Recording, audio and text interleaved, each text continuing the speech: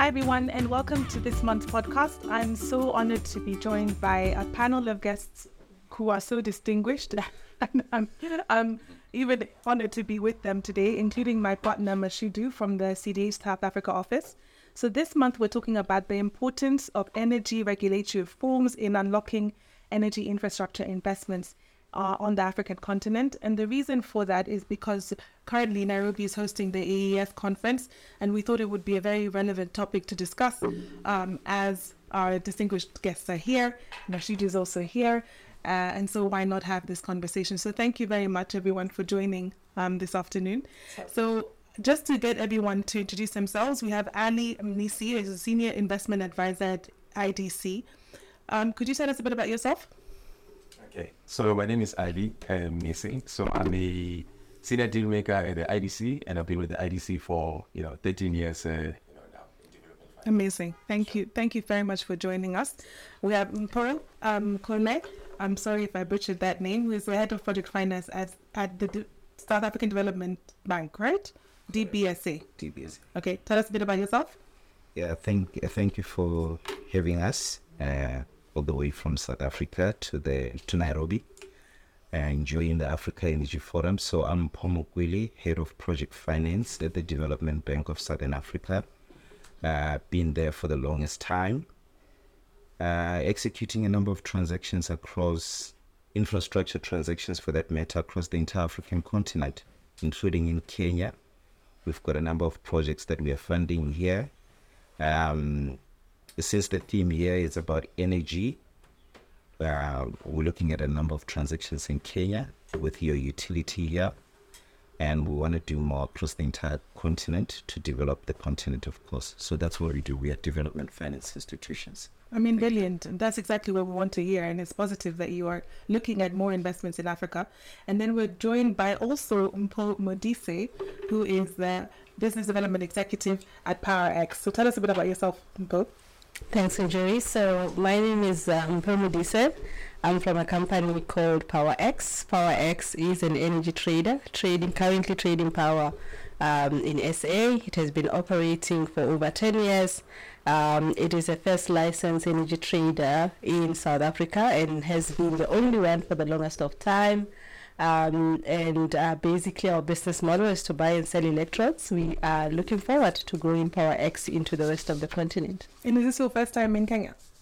No, definitely not my first time. I've been in Nairobi. I've done some transaction in Nairobi in my former job at the IDC. Ali was actually my colleague. Okay. I've actually done a power plant in Kenya, in Nairobi. Yeah. Amazing. So these are the perfect people to speak to on this subject. And then, of course, head of banking and finance for CDH, who is Mashudu. Mashudu, please don't ask me to say your surname. Okay. Thank you, Njeri, for the platform. Nice to be here in Kenya. My first time. I'm enjoying it. Also enjoying the conference as well. It's Mashudu Mphafudi, head of finance and banking, based in Johannesburg office. And I've been involved in the project, finance project for a number of years, particularly in the energy space, transport space, and the water sector. And it's my pleasure and privilege to be here. Thank you.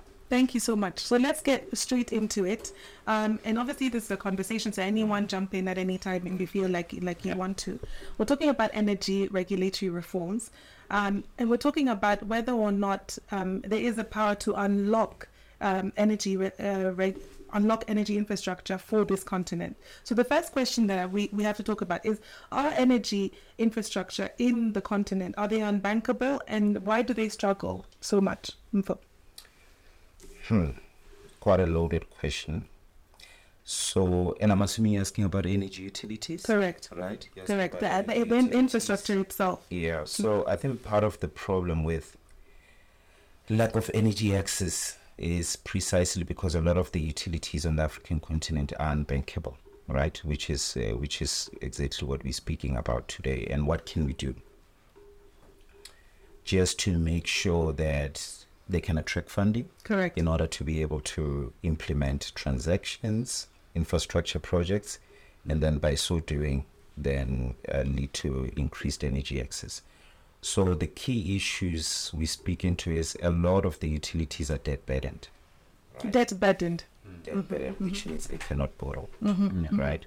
So the minute you cannot borrow, it means you cannot implement some of the plans that you have, power stations that you want to put on the ground to relieve, provide electricity to your citizens. So that's precisely where the issue is. And coupled with not being able to borrow and all those capex capacity constraints from a governance point of view within the utility, where utility is not able to, from an administration point of view, you don't have a solid management team. So you've got some utilities that have not transformed. They have governance issues, for example. So those are some of the aspects that need to be addressed for your utilities on the continent to be able to transform. But coupled with the fact that you need some of the utilities to, harness technology. So we've got issues of energy demand versus supply, where your demand is outstripping supply. Okay. And because of that, some of it can be resolved via technology. Okay. All right. So, and I'm speaking here about load matching, that type of technology. So if you're able to then harness technology, you'll find that there's a city somewhere in Kenya that does not need as much energy as Nairobi. So what you can then do, you can do what they call load matching and load shifting. You are then able with technology to move some of those electrons, as Mpho was mentioning, to Nairobi, where it's a populated city, right? It's most populated. So technology is quite important for our energy utilities to harness that technology to be able to transform. So business models need to transform just because of, I think we still start in the past where utilities are vertically integrated, where it's transmission, you've got generation, we've got distribution all in one. Yeah. So how do we then unbundle that, all those different segments within utilities, just to make sure that the model speaks to what's happening currently elsewhere globally. Because you look at utilities in California, they're geared up for the future, right? So we need to make sure then utilities in Africa are also geared up, harnessing technology, how they are structured, all right, so that the debt burden issues that I spoke about are relieved. So that's quite important. Yeah. But we can unpack as we go. Yeah, but because it seems like a lot to be done, and debt burden, technology, even the structure of how the companies are organized themselves, that seems like unbeatable. How do we overcome that, especially in the face of regulation?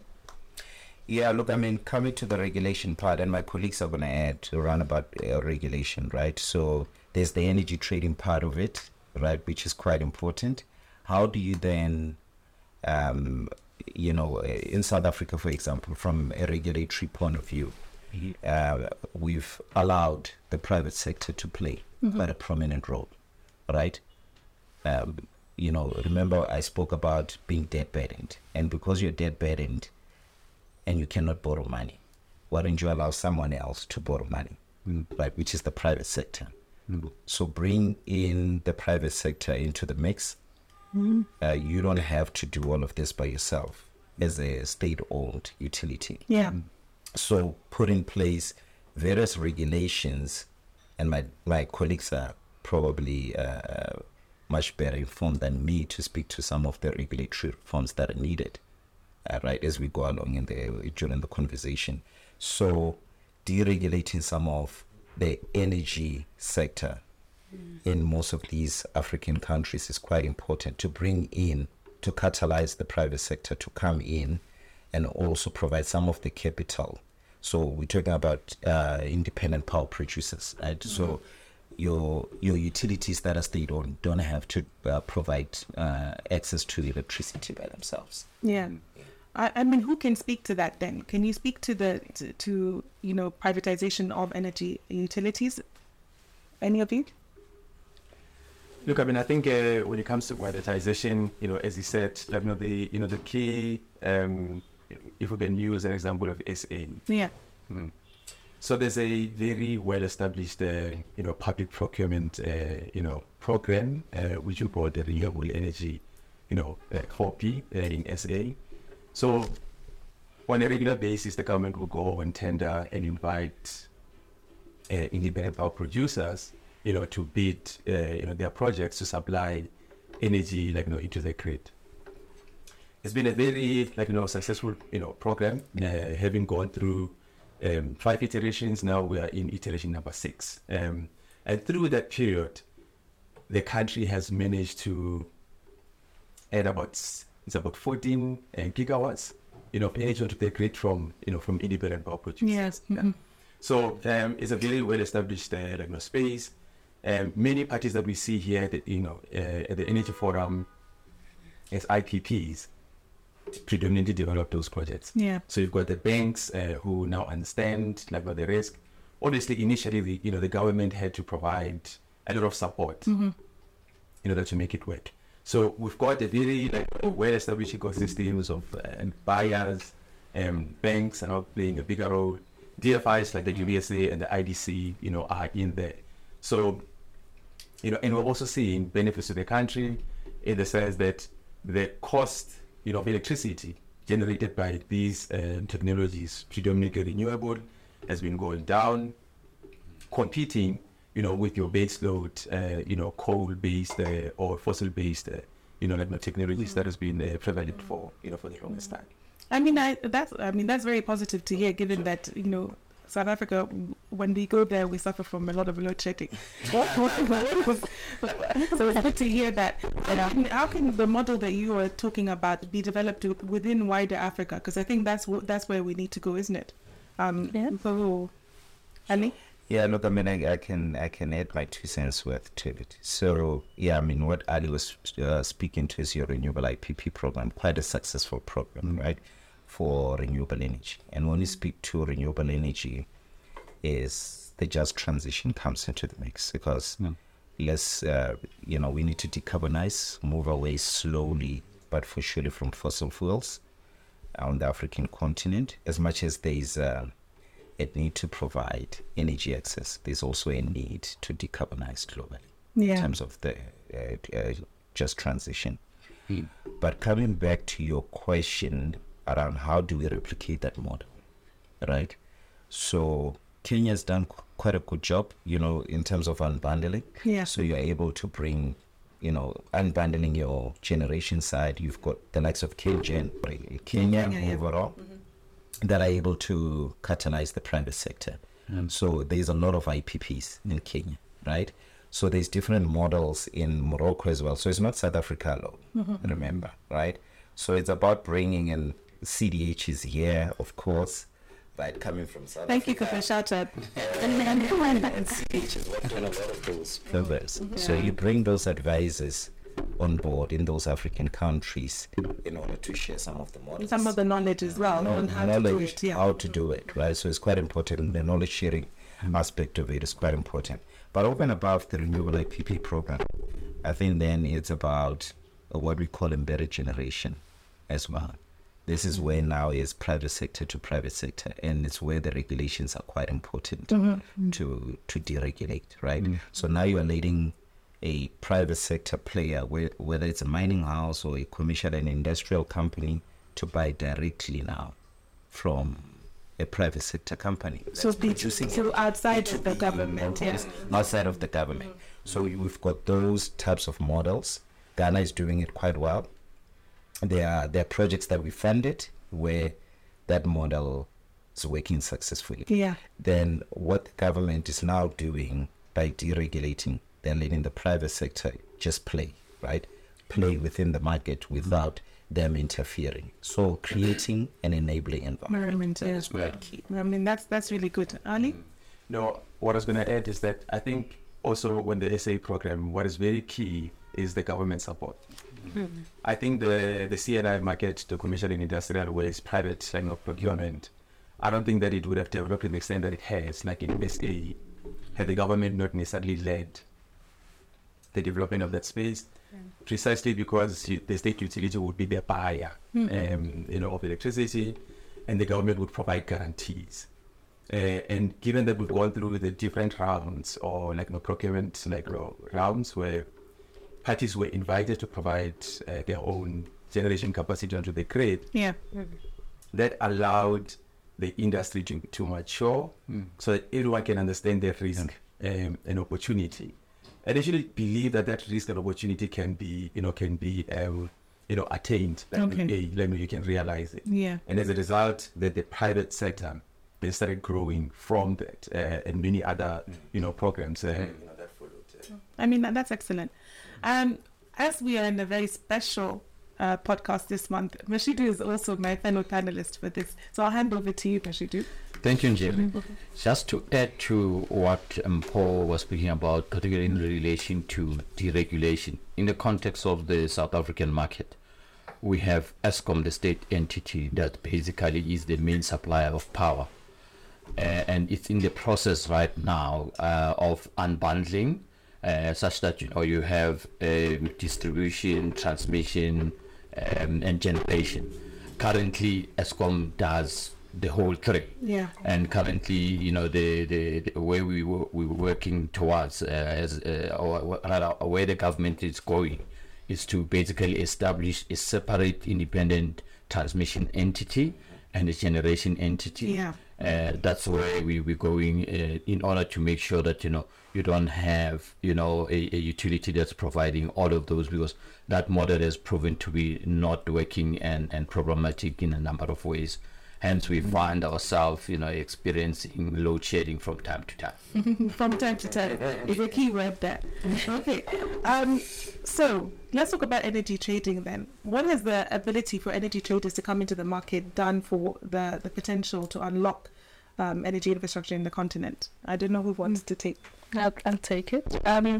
I think maybe just to give a little bit of background on what energy trading is in the African continent right now, because it's not the same as energy trading in Europe. Yeah. So currently in the continent, we've got two types of energy trading. The first one is sort of a sovereign to sovereign energy trading, either through a bilateral agreement between two countries or through a regional contract like the SEP or the WEP, the EAP or the CAP. And then we've got a private sector energy trading where companies like Power X, where I work, is a private energy trader. We will basically buy electrons from an IPP and also those electrons to a portfolio of customers.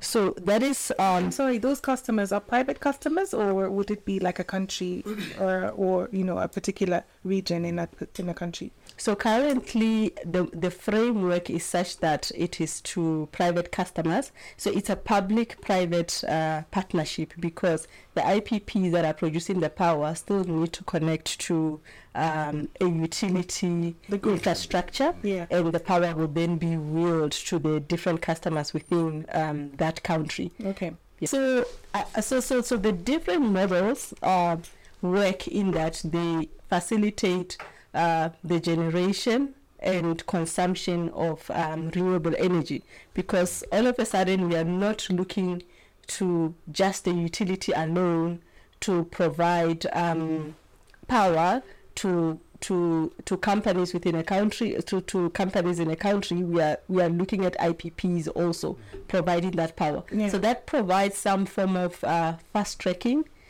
some form of access to power faster than if we were just looking to a utility to provide that power. Yeah, and also diversification in the market, of course. I mean, that's excellent. And so is that model being replicated across Africa, and where have you guys seen it being successful?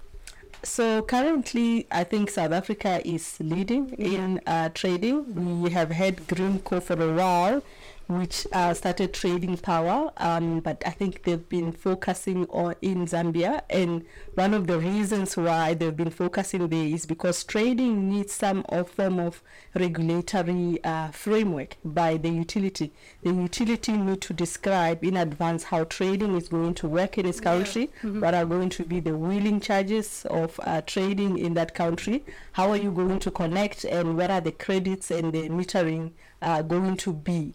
So because of the lack of that framework in some countries, we have not seen a lot of trading happening. In South Africa, Power X, as I've said, has been doing it for 10 years now. We've got 4 other traders that have joined, that are starting to trade. We have also been, I think, in consultation with the Namibia regulator and Eswatini regulator, who are now saying this is a new model, it's new. In South Africa, it's operating. What lessons can we learn from this model, and how can we establish our own framework so that we can start having trading in our own country? I mean, that's amazing. And are there challenges with that kind of model? I mean, aside from perhaps, a price issue, what are the other issues that there could be? Look, there is a lot of challenges right now because although in South Africa it has been happening for 10 years, there were some regulatory hamstrings that caused the model not to increase capacity. So in South Africa, you were only allowed to build 1 megawatt of renewable energy power unless you were going through the government procurement program. And if you wanted to build anything more than that, you needed to go through some regulatory processes, get approvals, and that was a little bit discouraging to a lot of IPPs. So the focus really had been on building utility scale power generation basically to sell to the utility. But the challenge that has come is that because of the government procurement program, the government procurement program came with a treasury guarantee.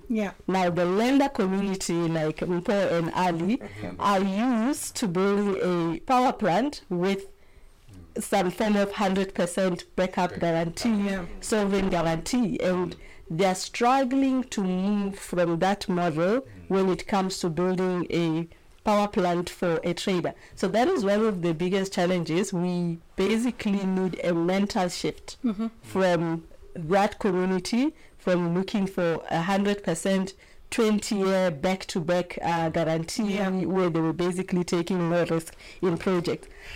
Another challenge is that we speak of the SAP, we speak of the WAP, we speak of the CAP, but the countries are not sitting down in one table and saying, what is the energy plan of SADC, for example? What is the energy plan? How can we build infrastructure that is going to allow us to export power from one country to the next? So that is a challenge. So if right now as a trader, I have a client, let's say I have a mining client that has mining operations in SA and in Mozambique. In order for me to trade power into that country, I need to get a trading license in SA. I must go get another one in Mozambique. I must go get another one in Zambia or Tanzania. But if we had a coordinated plan, we had a uniform framework, it means I could have one trading license that can allow me to trade in the entire SADC region, for example. That would be very helpful, and coordinate activities, obviously. Has this been kind of the discussion that you've been having at the AEF? Is anyone talking about it in this conference? Look, I think at the mining in Durban, for example, which was held in South Africa in Cape Town, and the Africa Energy Week, where there was concentration on, maybe there were some meetings about SADC or West Africa or East Africa. That's where the discussions have been happening. Even for the African Free Trade, the Continental Agreement. The Continental Agreement, those discussions have happened. But you know how Africa is. Talk. And little action. Well, I hope that has not been your experience in this conference. But anyway, let's talk about energy projects and their bankability. Are they still bankable? Like Mpho said, banks are looking for back-to-back guarantees on, for the length of the project. That might not be the case going forward. Are they still bankable? Are you still interested? No, look, I mean, this project is still very, bankable. But we're seeing changes, in how maybe when they've been structured. I think, as Mpho alluded to it, initially, in the initial stages, the government would provide a guarantee, and that made, the projects very bankable. Correct. But now we're starting to see shorter tenors, whereas, it used to be 20 years. 20 years. Now we're starting to see, tenors being reduced about 15 years.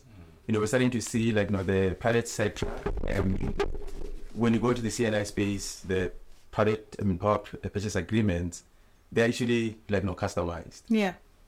So each one is not necessarily the same, but we're finding that even in the renewable space, more and more are being closed. And another indicator of how bankable they become is that you have more and more banks that are going into an area that would have been considered as, higher risk. Risky. The government procurement program. And Mpho? Yeah. There's just You so much to cover. you smiled when I There's just so much to cover. I mean, coming back to Mpho, we're saying we need to, as bankers, we need to change our minds. Sure. Well, shift our minds. And that's the word that she used. There's a number of solutions. We need to talk. We need to be creative, innovative, right? So it's all about that. There's always, especially in Africa, there's always challenges. But question is, how do you structure around those challenges? What solutions do you come up with? I've presented a couple of solutions to her. She knows it. No, tell us. You can't give you're not in yourself. Proprietary. I'll mention a couple of Yes, things. please That's do. an energy trader. An energy trader is basically, it's a buyer and seller of electricity, right? It's sitting in the middle. Most of them, to the point that she made, is their shells. They don't have balance sheets. That's where the issue is. Now, when a lender comes in, they'll say, who's underwriting, who's underpinning this PPA, this power purchase agreement, right? They're used to power purchase agreements with government guarantees, right? But now you've got this shell that has nothing in it. So how do you get around those issues? So part of how you get around these issues, remember, it's a pass-through. You buy and you sell. So how you get around it is, who are your ultimate customers? So if my customers are bankable, then that's half the problem solved. Right? So that's one solution.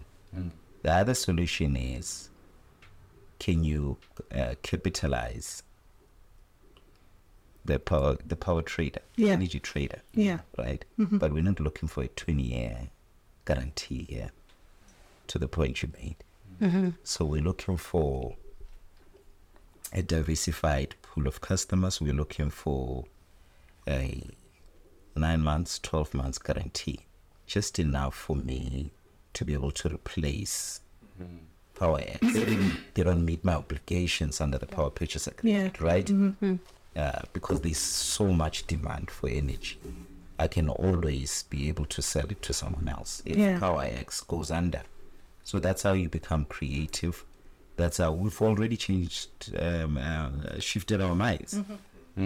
Right? Maybe she's not speaking to that. So we've done all of that. So there are solutions on the table. So we've got to be creative, and we're already creative as development finance institutions.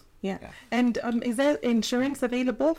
Insurance products for that kind of thing, or not yet? So we're the ones that provide those insurance premiums. That's what products. That's what I was talking about. Guarantees, some form of guarantees that cover. No, I mean third party insurance. I guess. Yeah, I don't know if you. Can I add to that? Let's let Ali to share, and then we on back in. Yeah. So in the energy projects, the beauty about it is that, you basically have a developer who's highly experienced in developing projects. And in project finance, you find that the risks are shared and they are allocated upfront. And the allocation is such that it's the parties that can manage that risk that then gets allocated that risk. Correct. So in agreements or project agreements such as your, EPC. Yeah. So the developer ordinarily is is the one that is tasked with building the plant, make sure that it works. Yeah. But then they would delegate that responsibility often to an EPC contractor, or do the engineering and then, basically then provide a guarantee to the buyer that the plant will perform. Yeah. Behind the EPC agreements, then you will also then get insurers who will insure the liability that is being carried by the contractors. So behind each and every agreement, the project agreement, you will find that there are insurers that are delegated the responsibility to manage that risk. Yeah. And those are the elements that then make these projects bankable. Yeah. And that's why you see that how they are funded predominantly with debt. And that is important to appreciate, because banks ordinarily, commercial banks, are risk averse.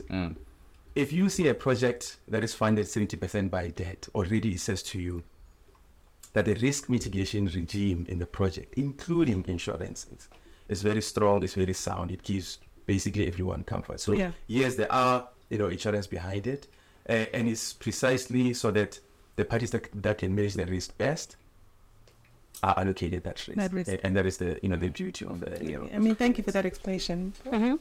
I think the point that I wanted to highlight is that the sovereign guarantees that have been offered by sovereigns have been babysitting the lender community for a long time, and we need to do away with them because they have resulted in high contingent liabilities for the sovereign. I think the risk of funding renewable energy plants in South Africa, in Africa actually, has been magnified. The reason why I'm saying that is because it is estimated that only 28% of Africans have access to power.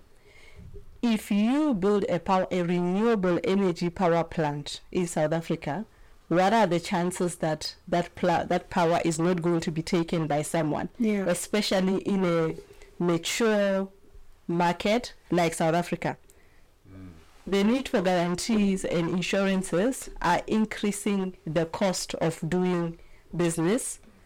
Of course, we can't run before we walk. I think we need them, but the mind shift that I was talking about is that we need that to also temper down, because that market is so developed. The PPAs are changing such that they are structured to move from one client to another should one of the clients get liquidated. Yes.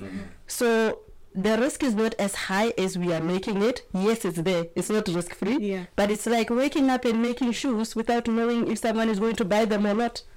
But people need shoes, they are going to buy them. We know people need power. We've got a high power deficiency, someone is going to buy that power. We're talking about the fact that the infrastructure is already encumbered largely.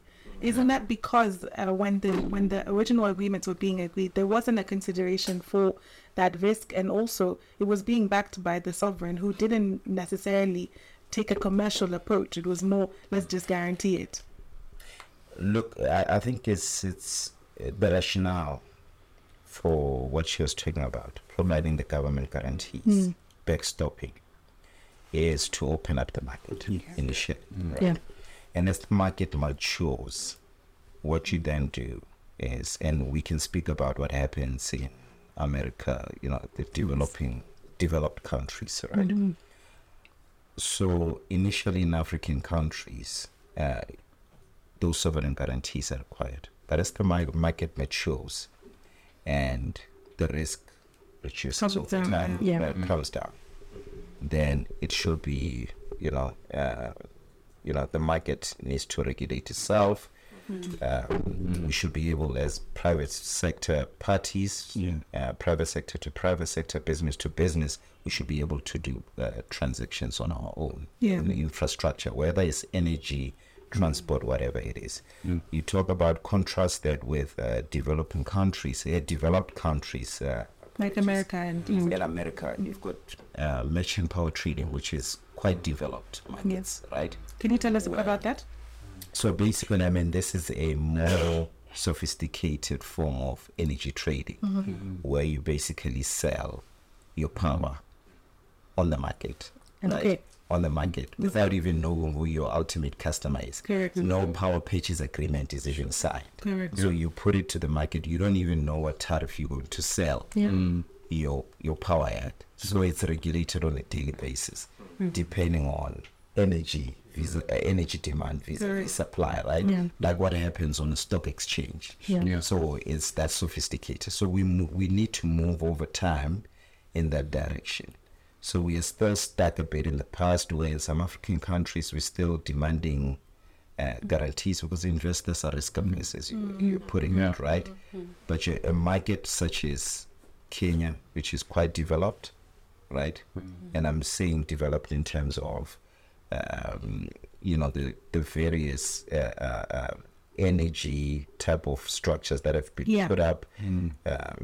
If you get what I mean, in South Africa, similarly. In mature markets. So we need to start over time letting go of those backstops, those guarantees. Right? And then next phase, according to me, I'll put it in compartments, is the energy trading part of it, right? Where you still need some PPAs, but not so much backstop or guarantees. And then ultimately we can get to the merchant power trading market, which we need to get to over time because demand is high, as Mpho was putting it. From a legal perspective, Mashudu, what shifts have you seen to encourage us to think that we are, going in the right direction, either, from a guarantee perspective, from a diversification perspective, from a bankability perspective? What shifts have you seen? The shifts I've seen over the years, it talks to, for example, the issue of bankability. Some of the considerations that lenders have taken into account when they consider a particular project in a renewable energy market is the technology that is being used. For example, solar, hydrogen, and wind. In the past, historically, particularly in the context of the South African market, we're not really used to those kind of technologies. We would actually rely on European companies to basically assist in terms of providing, services like the O&M, the EPC, because those guys, they've done it for a number of years. You mean the template documentation? The template documentation and actually also the technical aspect of it. Because we had never done it before. That was about 15 years ago. So the Germans, the Spaniard would have done it, and then we would contract them to come here and basically cooperate with some of our South African entities in order to deliver on those particular projects. But over the years, we've become comfortable, we have learned the technology, and then we're now doing it. That's an important aspect that has developed over the years from a bankability point of view. From a security point of view, as the colleagues have mentioned, lenders are risk adverse. Because these projects, if you look at them, they are long-term projects, and huge amounts of capital is deployed. And one thing that, particularly when you fund this kind of project, is that, you don't want to lose the money. You want to make sure that, when you put the money, the project works. That is why you see even on the facility agreements, the list of conditions are long, simply because lenders want to make sure that from an environmental point of view, tick a box, from a legal point of view, tick a box, and from a financial point of view, because there are a number of components that are taken into account before lenders release the money. Correct. That is why they make sure that before the money moves from the bank, those aspects are taken care of. If I could just add to that, I think the lenders, although the shift is obviously not as fast as I'm expecting it to be, but we've also seen a shift in that we've seen some very, very robust models where in the previous rounds, the lenders will do a debt equity ratio of maybe 60-40 and 70-30, and now they're getting more and more comfortable. They're even able to do 85-15, which for me speaks to the confidence that they have. We've seen some very stretched tenors. Some are even doing 19 years in a 20-year PPA, whereas before, by year 15, they wanted to be out. Yeah. So I think it's positive. It's moving in the right direction, and hopefully we can only see an improvement from here. Yeah, I was just going to say, the point you made, it's not the lenders that put those conditions precedent. It's the lawyers. Yeah, we're always arguing over those conditions. Mutually creatures of instructions. We are. We're service providers. Instructions. It's the element templates. Yeah. It can be changed. Yeah. I thought we focused a lot on South Africa, and we talked about Kenya.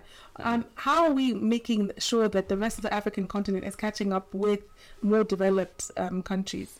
For example, South Africa and Kenya. If I can start on that, from a trader's point of view, that I would really want to see, or what I think will improve the energy market in the African continent, is for countries to stop thinking in silos.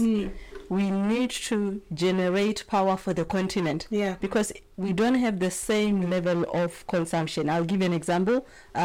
East Africa, for example, they've got a high resource in geothermal, in hydro, but most of them are not high energy users. For example, like countries that have mining resources that actually need the power, but we all need peak power. So if they can produce hydropower for own use and for export, then we will be able to improve access to power in the continent. And I mean, it's not like they're producing it for free. They'll be selling it to the next country. It's an extra source of income for any producer.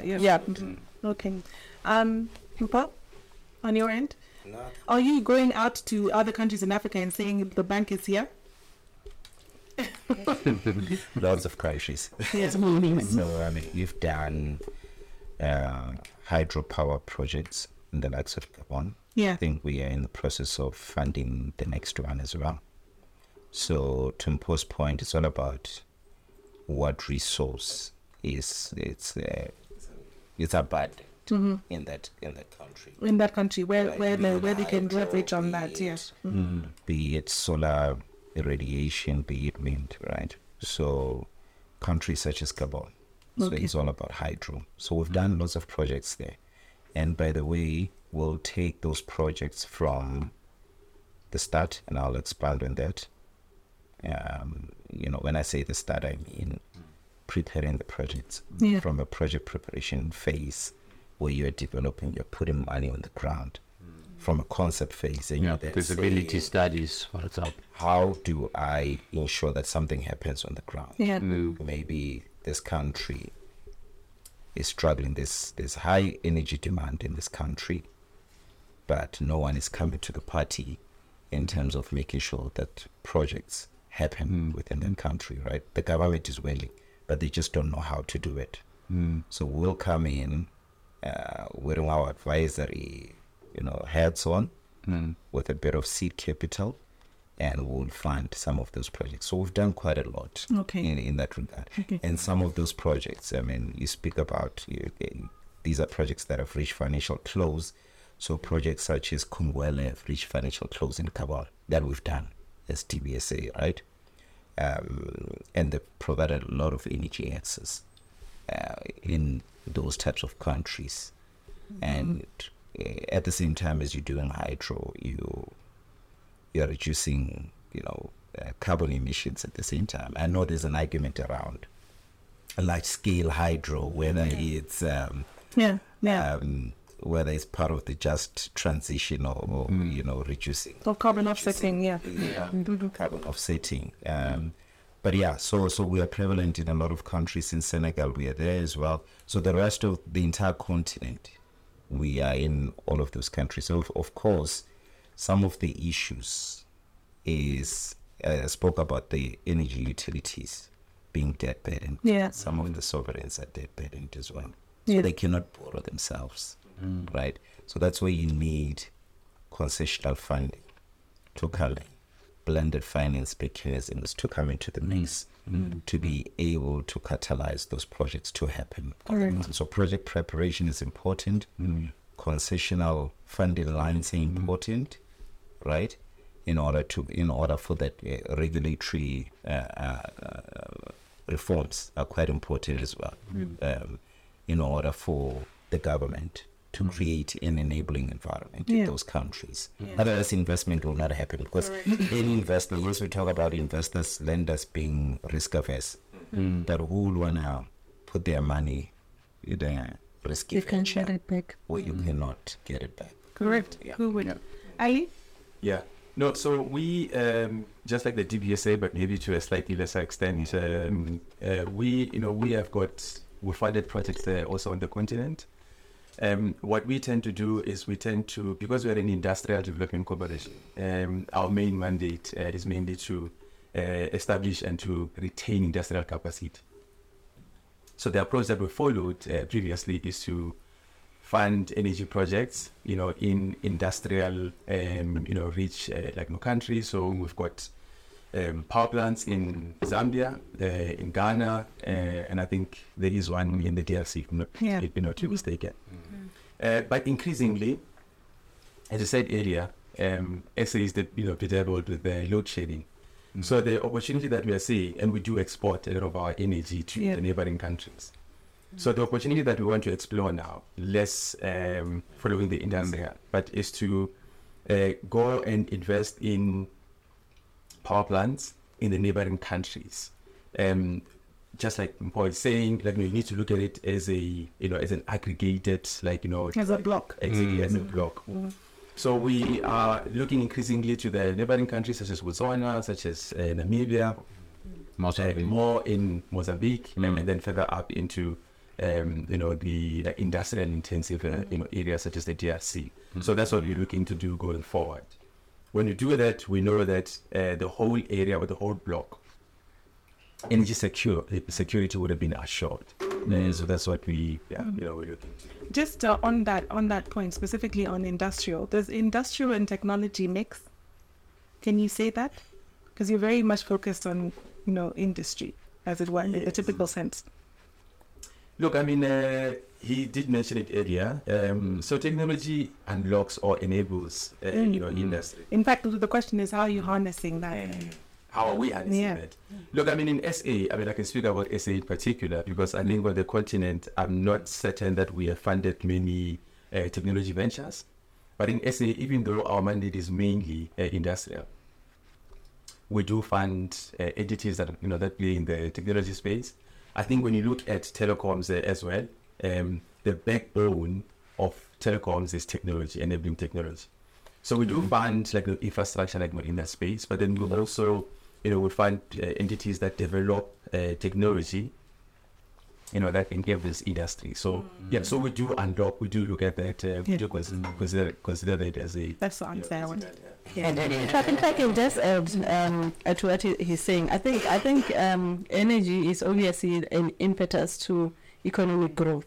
And we have seen the impact of load shedding in the South African manufacturing industry. Energy can help and therefore unlock the manufacturing sector, can help you have a consistent Wi-Fi connection.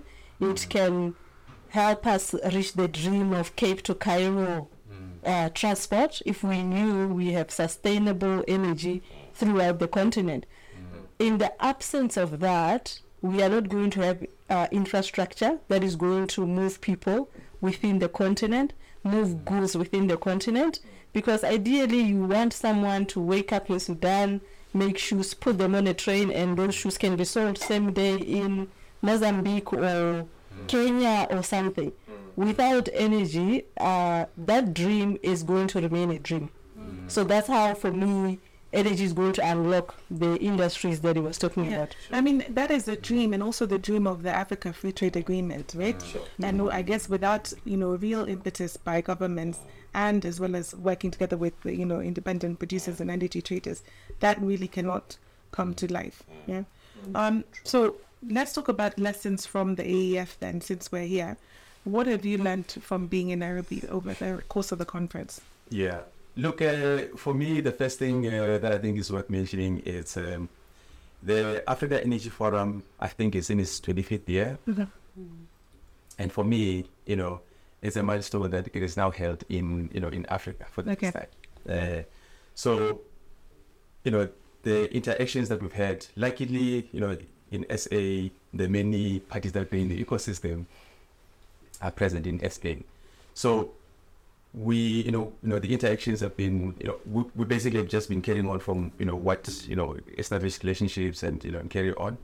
But I think it's also important that it remains here so that all these parties understand exactly the challenges that Africa faces. It's not always easy to come up with a solution for Africa, sitting wherever you are. Mashudu mentioned earlier that there is a growing acceptance of parties that are local, no longer international. Correct. So this will lead, to the development of that sector and having those parties either as EPC or as IPPs developing solutions for Africa. From Africa's vantage point. Excellent. Mpho? I think from my side, I'm very encouraged by the level of skills transfer that is currently happening. In the previous years, in a conference like this, there will just be global IPPs everywhere. Today, we've got a number of African IPPs that are either partnering with international IPPs or that are doing their own small energy projects, which says over the years we've been able to transfer those skills. Africa is able to start coming up with solutions to solve their own problems. For me, that is the biggest milestone I've seen us achieving. Amazing. Mpho? Key lessons. Key lessons, yeah. It's possible to go a day without load shedding. I'm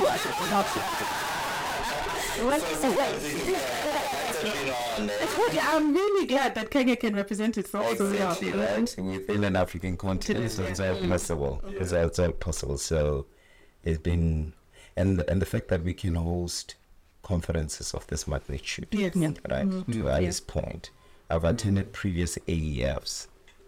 London is so cold. All over, right?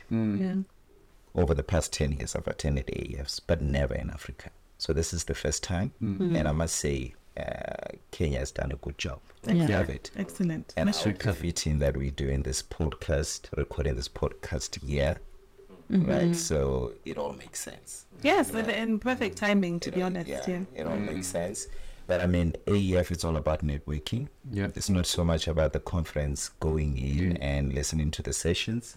It's about meeting like-minded people. And whether it's advisors, it's CDH, whether it's technical advisors, whether it's lenders. So you've got access to all of those people, right? Investors. So you've got high-powered delegations, ministers, presidents attending this in order to make something happen. So it's all about that. So, and it's all, I mean, it's been good. Let's hope it happens, because all of the ideas that you've talked about here are things that can be done, especially in an environment where there isn't a civil war anymore, where countries are looking to develop economically. All of these things can and should be done. Mashudu, your lessons from the conference? Thank you, Njeri. I think the key takeaway point for me is the fact that, there are projects, having interacted with a number of sponsors at the AEF. And what is clear is that there is a funding gap, and that developed countries must actually, play their roles in terms of assisting those struggling countries to make sure that, there's access to energy. And equally so, the private sector must also play their role in terms of coming to the party to make sure that, the funding gap is actually closed to enable project to move from the ground to basically operation. That's quite an important thing. It's clear to me that, there are a number of projects in a number of sectors and also in particular on the energy side. It's just the ability and the willingness of lenders to fund, and both from a debt perspective and from an equity perspective. Okay. Well, it's been a wonderful conversation, you guys. Thank you so much for joining me on this podcast. I don't know what to say in conclusion. I think it's where we can go from here, right? And taking the bold steps of making sure that infrastructure projects are bankable and they have the backing of African banks as well as African energy traders. So thank you very much, you guys. It's been a pleasure. Asante. And kwaheri. See you guys next month. Cheers.